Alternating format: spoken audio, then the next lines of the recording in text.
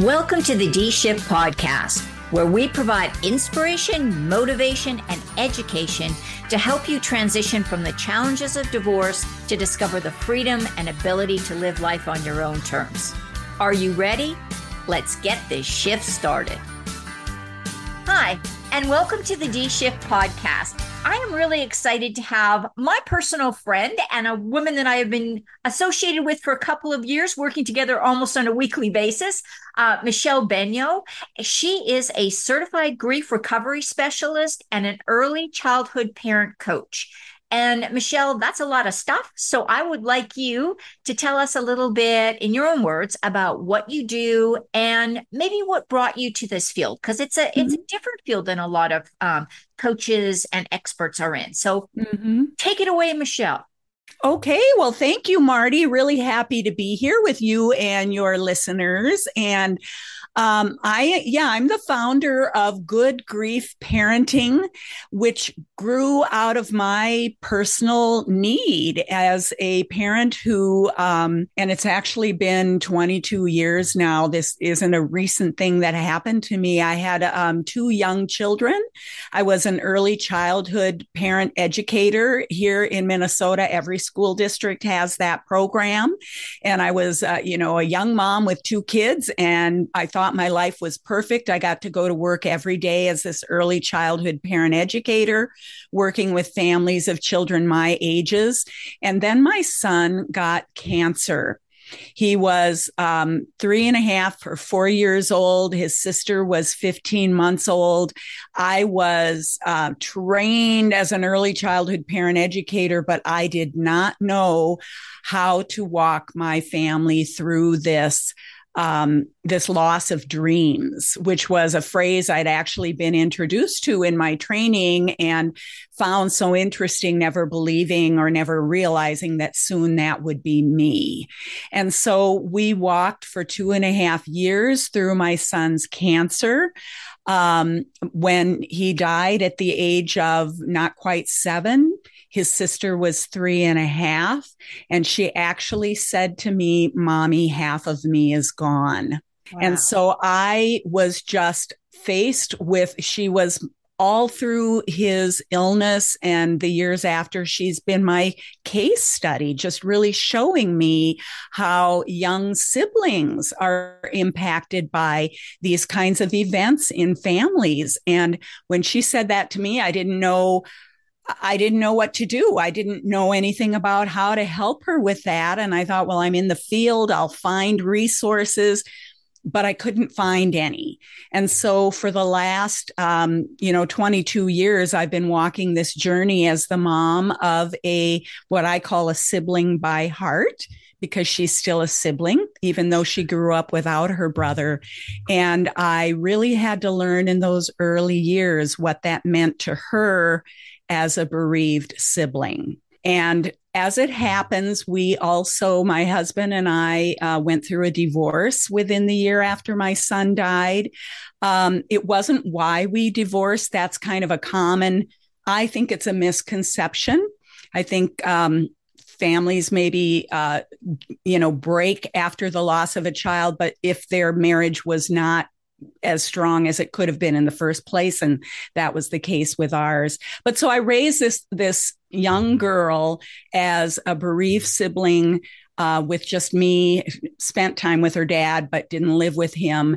And that became Good Grief Parenting. Everything that I learned about the needs of a sibling after child loss are what I want to give to families that are experiencing this same thing. So that's what brought me here. Wow. And that's got to be kind of a double difficulty for a parent, I'm guessing, because I've never experienced it. But and I am, we've talked about this before. I am sorry for your loss, and I'm sorry for the loss of every other parent that is going through this. So can you tell me a little bit about the difference between feeling the grief as a parent and whether you want to, I don't want to put you on the spot and ask you to share your kind of your personal experience, but just kind of general information.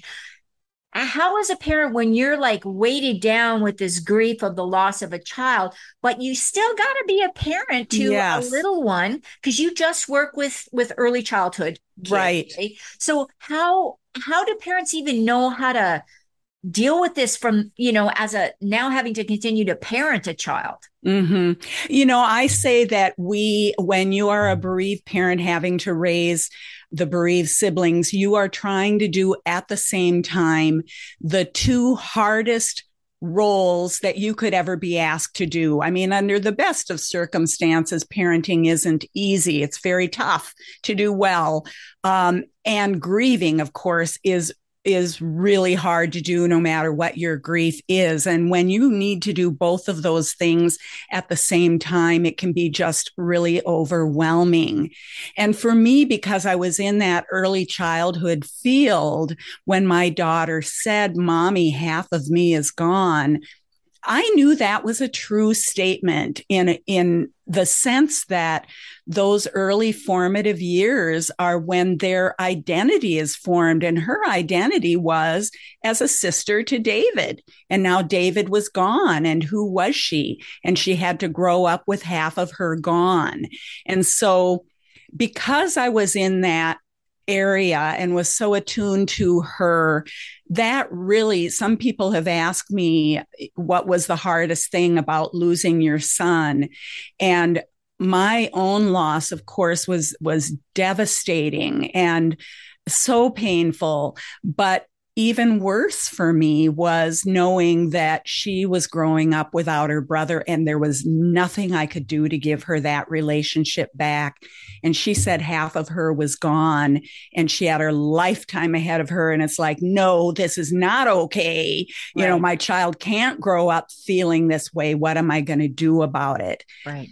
And I know that I help families who have a similar feeling, but because I was working already in this field, I think I took note of it in a way that I wouldn't have otherwise. Sure. And that's one of the messages that is so important for me, is for families to know that these really young children, most of whom would not say what my daughter said, Sure. are experiencing very deep grief. Right. We don't see it in them because they're going to play it out more than show it in other ways. But make no mistake that they are feeling it, and parents can address it. There's some common kind of misconceptions about how we handle grief. And that's kind of where I start with families, to help them do these two roles together of grieving and parenting at the same time. So that begs the question. Can you share maybe one of those common misconceptions, the one that you see as the sort Yes. of the most common, that, and not just parents. So we're not, and this is nothing against what parents are doing. We just, what Michelle and I are trying to highlight is that this is a reality for some parents, and there are Mm-hmm. people out there that have the expertise and the knowledge and the ability to help with these situations, because it's Mm-hmm. not something we plan for. It's not. No Right. parenting books talk about this. Like, this is what to do if a child passes away. That's a horrible Right. thing. So, what's one common experience or one common misconception that parents buy into when they're dealing with a grieving younger child? Mm-hmm, mm-hmm. And thank you for saying that, we're not, that this is really for everyone. This is for any adult who would encounter a family where there's been child loss and where there are young children. And that is the feeling that we want to protect these young children from the pain of it, from the loss of it. We want to protect them from what they might be triggered to feel, and we want to protect them from what we as adults are feeling because it's so painful. We don't want them to see it. And that is really the biggest mistake that adults make, because these children are feeling it anyway. I say that my daughter was a little case study from the very first night, because the first night that her dad and her brother were at the hospital, she and I were home alone. She was 15 months old, and she started wandering around the house just wailing. The sound that she was making was inhuman. She was just distraught. She knew something awful was happening and she didn't understand it. I would go try to comfort her and she'd push me away and throw herself on the floor. So from the beginning, we said, okay, the four of us are in this together. We're not going to have her. We lived in a cul-de-sac. Lots of people who would have loved to have taken care of her, but we took her to the hospital with us a lot and let her be with the family a lot. That was important for her to be able to have that relationship with her brother, feel secure because she was with the whole family, and have an understanding of what we were going through. And we met a lot of families who said, oh, we wouldn't have our other kids here. We don't want them in the hospital. We don't want them to, experience this. And I think it was one of the most helpful things we did for my daughter. She knew when her brother died that he died. We talked about the word died. We gave her that vocabulary word, even though I choked on having to say my son died. We talked with her, let her see us when we were sad, talked to her about her own sadness, and just went through it as a family. So the tips that I, give parents is you're not going through it separately from your child. It's either my grief or theirs. It's your grief as a family, and just talk about it. We all miss David right now. When do you miss David the most? Talk about it, mention his name, have memories, and involve the child in that. It's the most healing way that you can respond to this. And that only makes sense, and thank you for sharing that, because, and again, no judgment against parents, grandparents, aunts, uncles, because they're doing what they think is right. But just imagine if, say, your spouse passes away and then you just pretend that person never existed, or nobody talks about the spouse, or nobody, you're not allowed to express sorrow or grief or loss. You have to pretend everything's fine. We wouldn't recommend other adults do that. So it makes sense that we would not want to restrict our children from sharing that, sharing their feelings and sharing their grief and working it out and dealing with it. So, and there are all kinds of grief, including divorce. And so, that's the other important thing. And that was the thing my husband and I were very, we talked about it, and we were very conscious about the fact that, she was going to spend time with each of us. We were going to talk about each other, in an open way. If she was sad about her dad not being there, I would talk with her about it. I would recognize that as a grief, because her father was gone. She missed him. She loved him. And her life as she knew it was gone, was no longer there. Right. And grief is our response to losing something.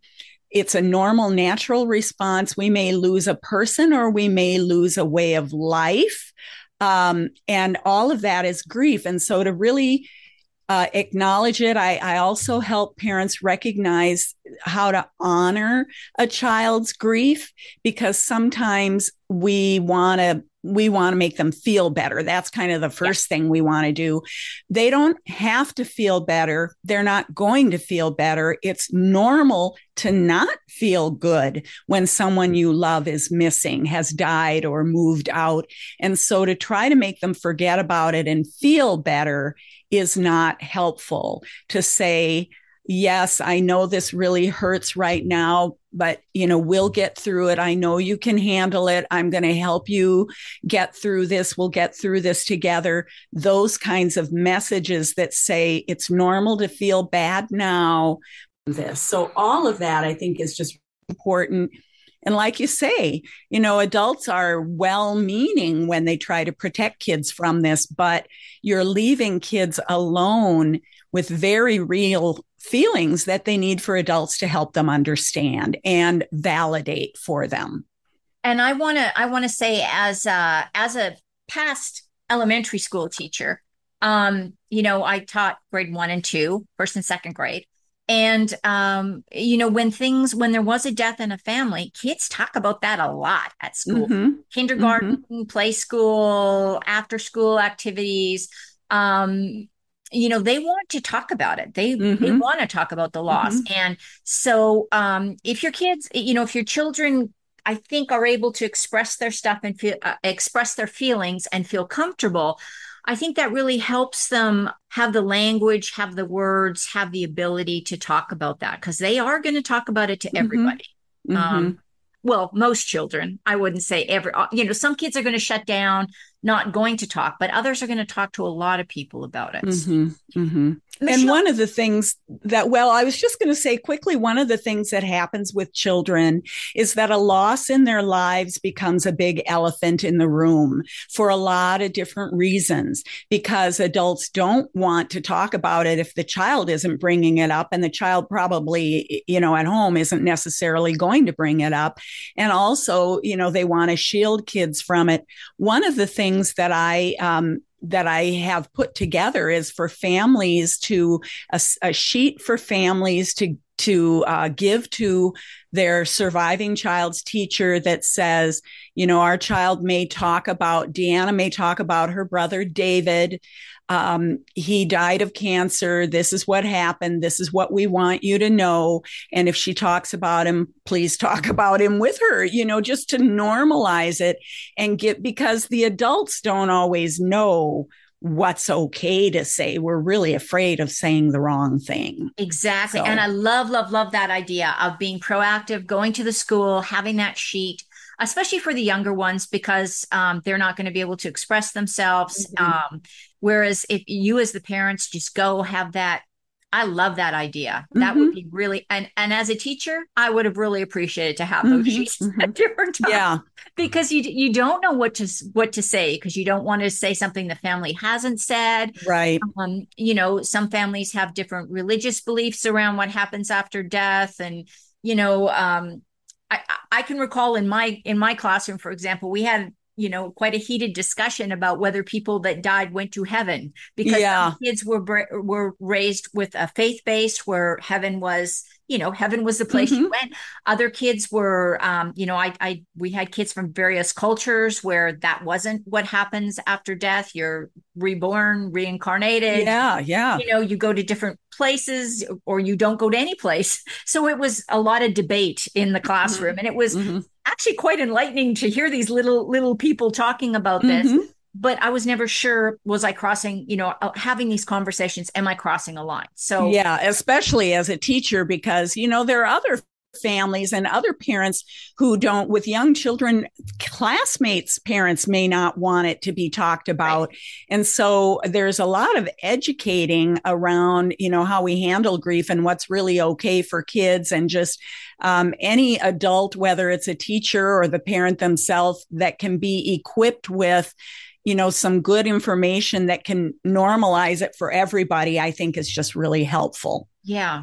So that was we kind of went off tangent there. Yeah, We do that. So we do.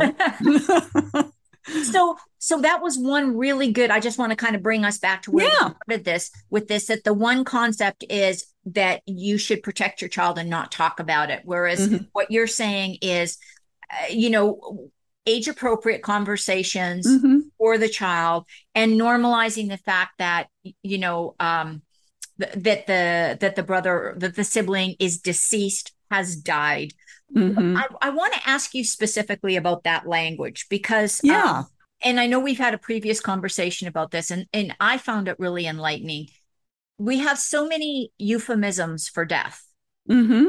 Is that why is it important to have children understand that died is the word to use? He hasn't passed on. He Right.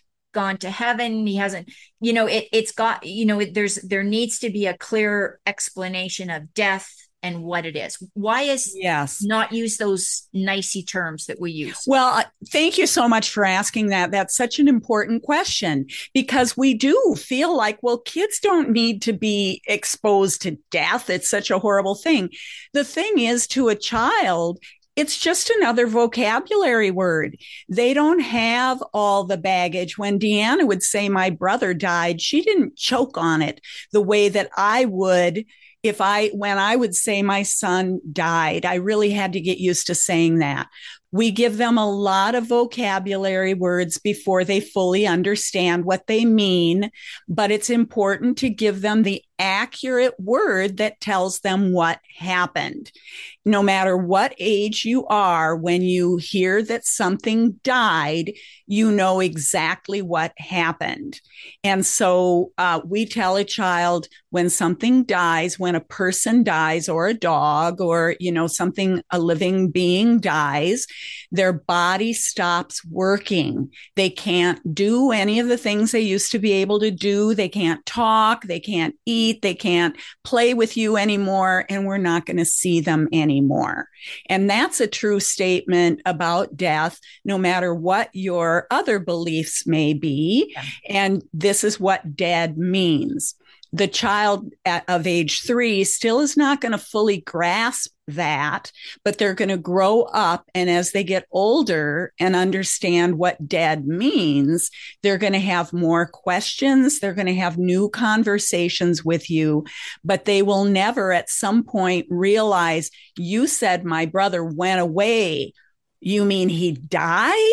When they realize that at an older age and they've not been told the accurate vocabulary, it can almost be like it happens all over again because they were somewhat misled. So yes, it's important to recognize that it's hard for us, but to them, it's just a word that accurately tells them what happened. And we want to give them honest information, age appropriate.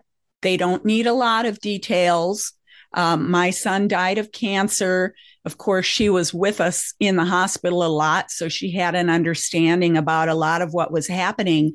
But even if she hadn't been, we would have just said cancer is a disease that happens to the body. It makes the body not work anymore. It damages the body, or whatever you want to say about it, very minimally.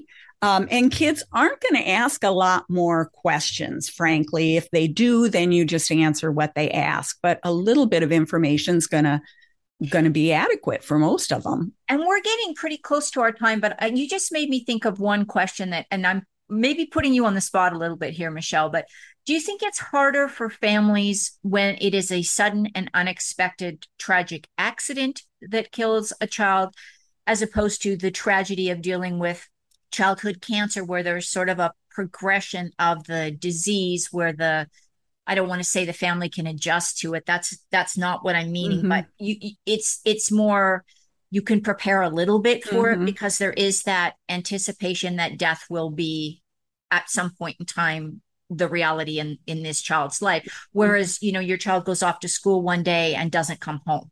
I think of all the kids in the shootings and, vehicle accidents and things. Like, how is that a different experience for those little, not the parents? No, I'm not, but the little ones, the other little kids at home.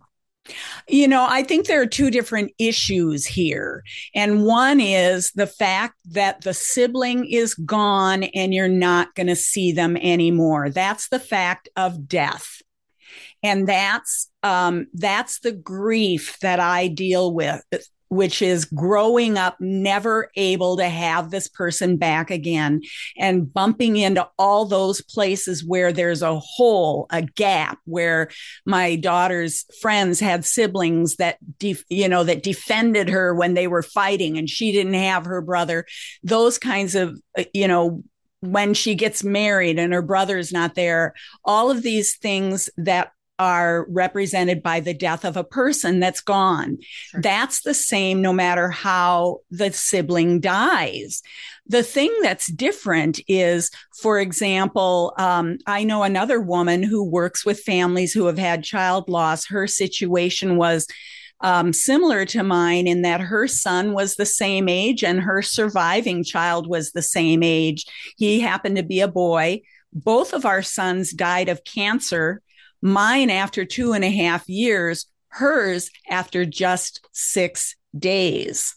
Wow. So what she works with families on is the anxiety of that little boy whose brother was here one day and gone the next week. And so I think the responses of the sibling around the circumstances of death may be different, but the way that we handle death as the finality of this person being gone, death is death. And we didn't talk to her about death until it had happened. For 2.5 years, she saw all these things that she knew were not good. And she saw her brother, stop being responsive. She saw these things that led up to death, but then death was this thing where we had to say, you're not going to see David anymore. Right. You're never going to have him around. Yeah. So, yeah. But the good news is through help, through support, parents can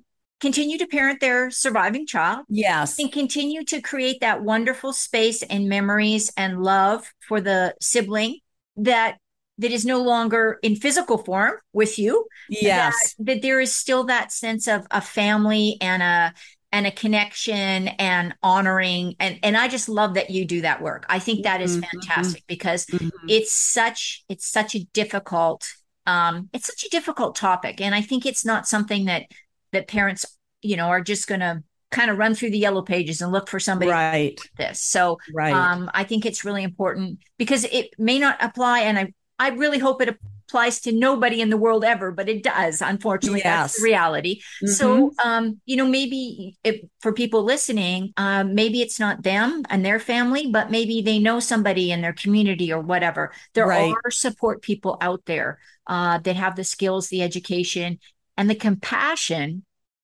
and life experience to help families through this. So, Michelle, we have shared a whole lot of information. So tell me what you would like, or tell us what you would like people to have as kind of a top of the mind takeaway thought from this conversation.